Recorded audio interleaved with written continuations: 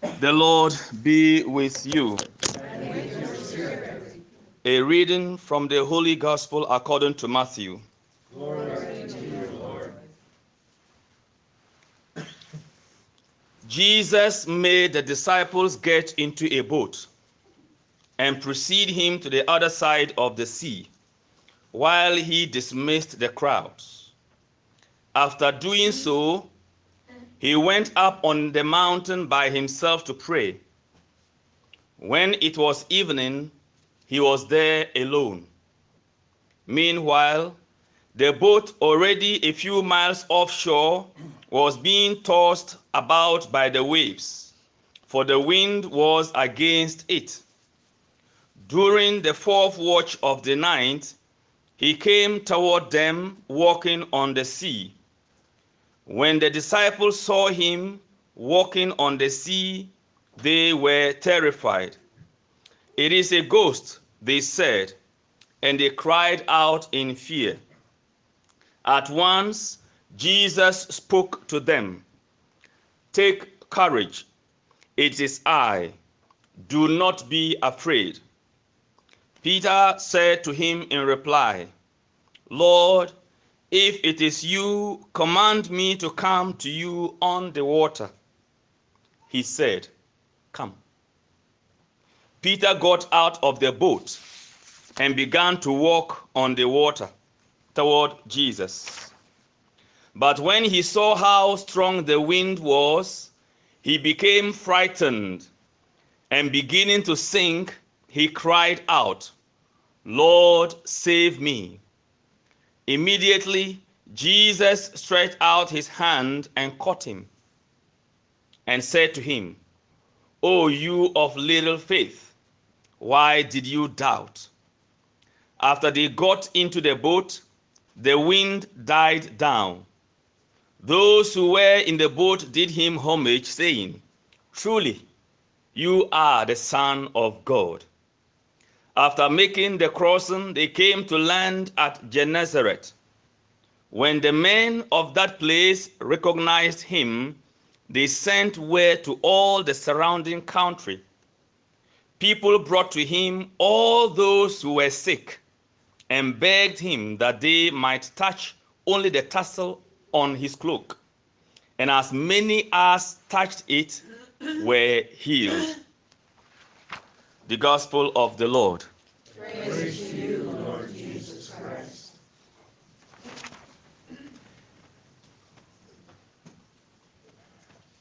He became frightened and began to sink, and he cried out, "Lord, save me."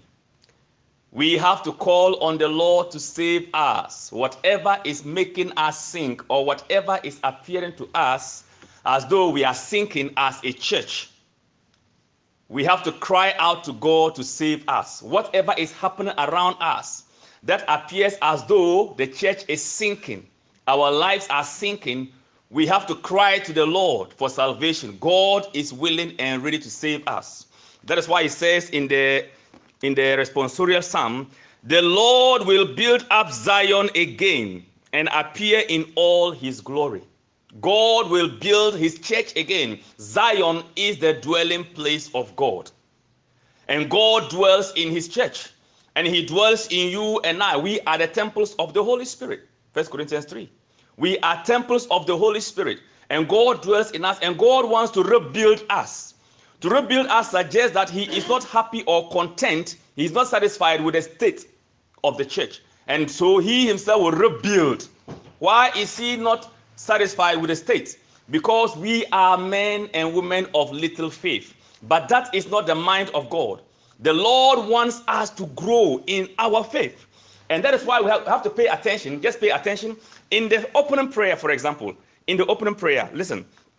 The opening prayer said, "By the power of the Holy Spirit, we pray, Almighty God, make us docile in believing the faith and make us courageous in confessing it, just as you granted Saint Sixtus and his companions that they might lay down their lives for the sake of your word and in witness to Jesus Christ." The opening prayer, we are asking God to make us, the church is asking God to make us docile in believing the faith, and courageous in confessing it, just as he granted St. Sixtus and his companions. They laid down their lives because of their conviction, their belief in the faith.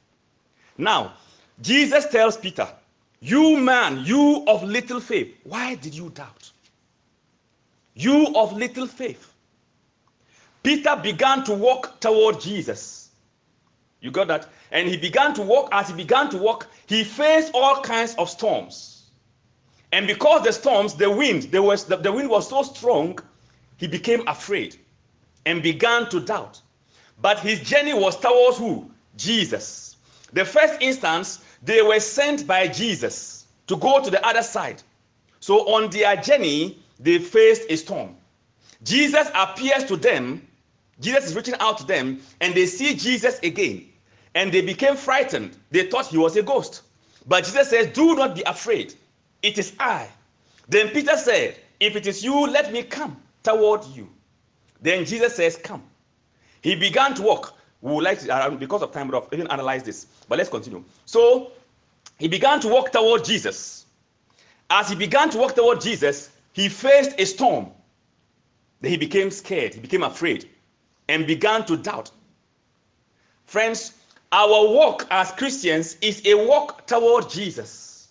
Our end as Jesus, our goal is supposed to end. Our walk, our journey as Christians is supposed to end in Jesus with a beatific vision at the end of it all. So our walk on earth, we are the pilgrim church, and we are journeying toward Jesus. On this journey, we face all kinds of trials, all kinds of winds, all kinds of storms.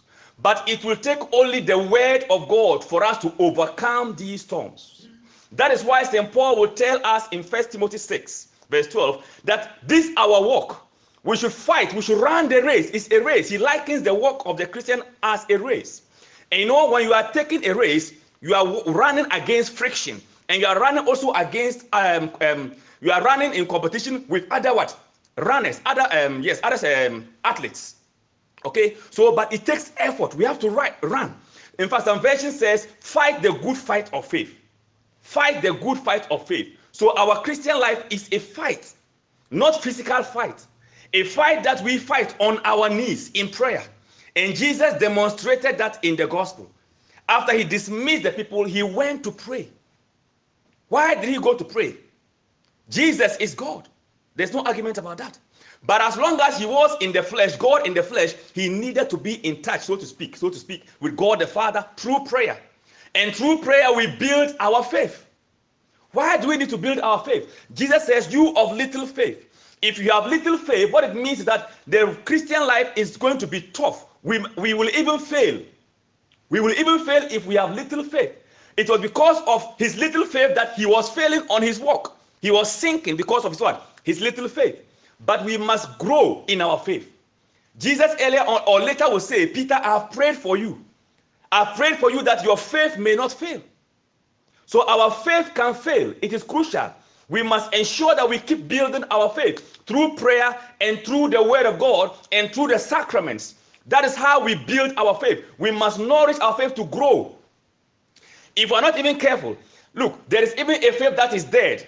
Peter had a little faith and he was sinking on his journey to Jesus, on his journey to fulfill his destiny, the invitation of Jesus. Jesus invites each one of us in one way or the other in our various lives, in our various vocations, to come toward him.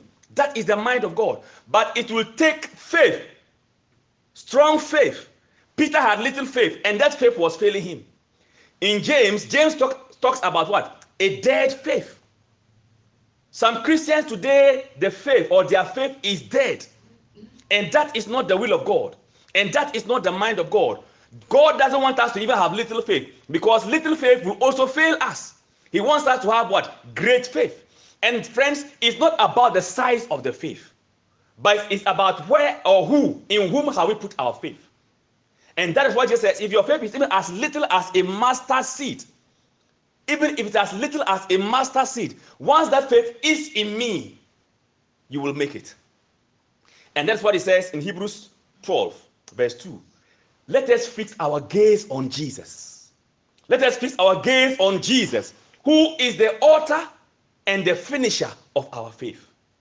The Christian life begins with faith and it must end with faith. And that is only possible if we fix our gaze on Jesus, looking unto Jesus, the author and finisher of our faith. And that is why if you see, as Peter was walking towards Jesus, initially he began with him. He was focused on Jesus. But when the storms came, he was distracted. He looked aside. We are told when he saw the winds, he became afraid. In other words, he took his eyes off Jesus and was now looking at the storms. But Hebrews 12 verse 2 says, fix our gaze. Let us fix our gaze on Jesus, the author and the finisher of our faith. So we must fix our gaze on Jesus. When we come to Mass, the Eucharistic Lord, we must gaze on him. And as we go out, we must still fix our eyes on him. That is the only way we can end the journey successfully. That is the only way we can overcome. And remember also in 1 John chapter 5, who is it that can overcome the world? Who is it that can overcome? Who can win the victory of the fight of the Christian life? Who is it? The one who has faith in Jesus. For it is by our faith that we overcome. It's very clear. 1 John 5, 4-5. By our faith in who? In Jesus. And St. Paul will even make it very clear that our walk as Christians is a matter of faith, not of sight. We live by faith. We live by faith. Romans says the just man, who is the just man? The Christian. We are justified in Christ, according to Romans 8, verse 10-12. We are justified by Christ. And the just man, Romans 1:17, the just man shall live by his faith. So if we don't live by faith, we cannot make it. We cannot be peaceful. We cannot be joyful. We will be distracted. We will be afraid like Peter. But if we walk by faith, we will have that confidence in Jesus. And friends, it is always better for us to be reminded that it is only faith that pleases God. Jesus was somehow disappointed. He said, you of little faith. When we are not walking by faith, we cannot please God. God is not excited. God wants us to believe him, to trust him. How would you feel if your children don't trust you? How do you feel when there's no trust? As a spouse and a husband, as spouses, you and your wife, or you and your husband, when there is no trust, how do you feel? Hebrews 11:6 says, without faith, it is impossible to please the Lord. We must have faith in one another as spouses. And so we must have faith in God also. Remember, Jesus is the groom, and we, the church, is what? The bride. And so as bride and groom, we must have faith in one another. And God trusts you. God has so much confidence in you. That is why in the first place, he sends you out. He sent the disciples out, not because he didn't know they would face challenges, but he knew that they would overcome the challenges as long as they put their trust in him. God has faith in you. God has faith and confidence in us. We must also have faith and confidence in him. But this doesn't come on its own. We must learn to wait on God in prayer. And that is what we saw in Jesus in the gospel. What did he do? After he dismissed the people, what did he do? He went and he prayed all night. It was evening. He only appeared to the disciples at the fourth hour, the fourth watch. That is between 3 and 6, 3 a.m. and 6 a.m. So the evening he dismissed them, he went into prayer, and he was in prayer until the fourth watch. How long do you pray after Mass? How long? St. Paul says we should pray at all times. In other words, be in touch with God at all times. Be in constant relationship with God at all times, wherever we find ourselves. That is the only way we can walk by faith. And if we are in touch with God, what it means is that we are gazing on him. Our faces are fixed on him. And as we fix our faces on him, or our eyes on him, what happens? Psalm 34 verse 5. We will not be disgraced.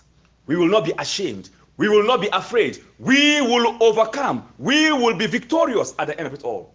And that is what we are called to do at every Mass. Why? Because at the Mass, or during the Mass, the word of God is proclaimed to us and preached to us. And as we hear the word of God, faith comes up. Faith comes by hearing the word and understanding it. And as we understand it and put it into practice, our faith grows. That is why Jesus sent them out. And towards the end, what happened? The people heard about Jesus. Towards the end, where is that? After making the crossing, they came to land at Gennesaret. But even before this, when Jesus said, "Oh, you man of little faith, why did you doubt?" After they got into the boat, the wind died down. Those who were in the boat did him homage, saying, "Truly you are the Son of God." That is what God wants each one of us to come to realize, that he is the Son of God. The problems we are going through, the crisis we are going through, are meant to strengthen our faith in him, are meant to reveal the power of God, so that we'll come to that confession, like in the opening prayer, we'll come to that confession that Jesus indeed is the Son of God. That is the essence. Your problem, your sickness, whatever it is, will not overcome you, because God will step in to let you see his glory and to let you see that indeed he is the Son of God. And towards the end, after making the crossing, they came to land at Gennesaret. When the men of that place recognized him, they sent word to all the surrounding country. People brought him all who were sick, and they begged him. You see, when the people recognized Jesus, they didn't keep quiet. They sent word that people should come. That is evangelization. They sent word and told them, the man Jesus Christ is here. When Jesus dismissed the crowds, ite missa est. Every mass, we are sent out to talk about Jesus. Ite missa est. We are dismissed to go and preach the gospel. Every mass. And that is the mission of the church, to evangelize. So every day, the church reminds us, just that we are not always conscious about it. And I think we have to hit it always to remind us that is our mission. We are dismissed to go and evangelize. And that is what the people of Gennesaret did. When they saw Jesus, they told everybody around there that the man Jesus is around. And they brought their people for him to heal them. That is a sign that the people of Gennesaret, they didn't only recognize Jesus, but they had faith in him. Friends, if we are not eager to talk about Jesus to others, if we are not eager to share Jesus, sometimes and often, I think it is because we don't believe in him so much. One of the easiest ways we can evangelize is to see people in crisis and point them to Jesus. And I tell you, if we point them to Jesus, Jesus will heal them. Jesus will minister to them, and they will have faith in him. May we become like the people of Gennesaret after Mass. As we go out, we'll point people to Jesus. We'll tell people about Jesus, who is able to heal and touch their lives. That is why he came. That we'll all come to faith in him and be saved and have a victorious Christian life. Prayer. Jesus prayed. We must pray. Jesus prayed. We must be people of prayer. Peter heard the voice of Jesus say, "Come." He heard. We must listen to the word of God. Our faith will grow. And we must also witness and evangelize. Through evangelization, our faith will also grow. So that we will not be men of little faith, women of little faith, no. But people who have fixed their gaze on Jesus, who will walk into victory. We pray for these graces in this Mass. Amen. May we rise and present some intentions to the Lord.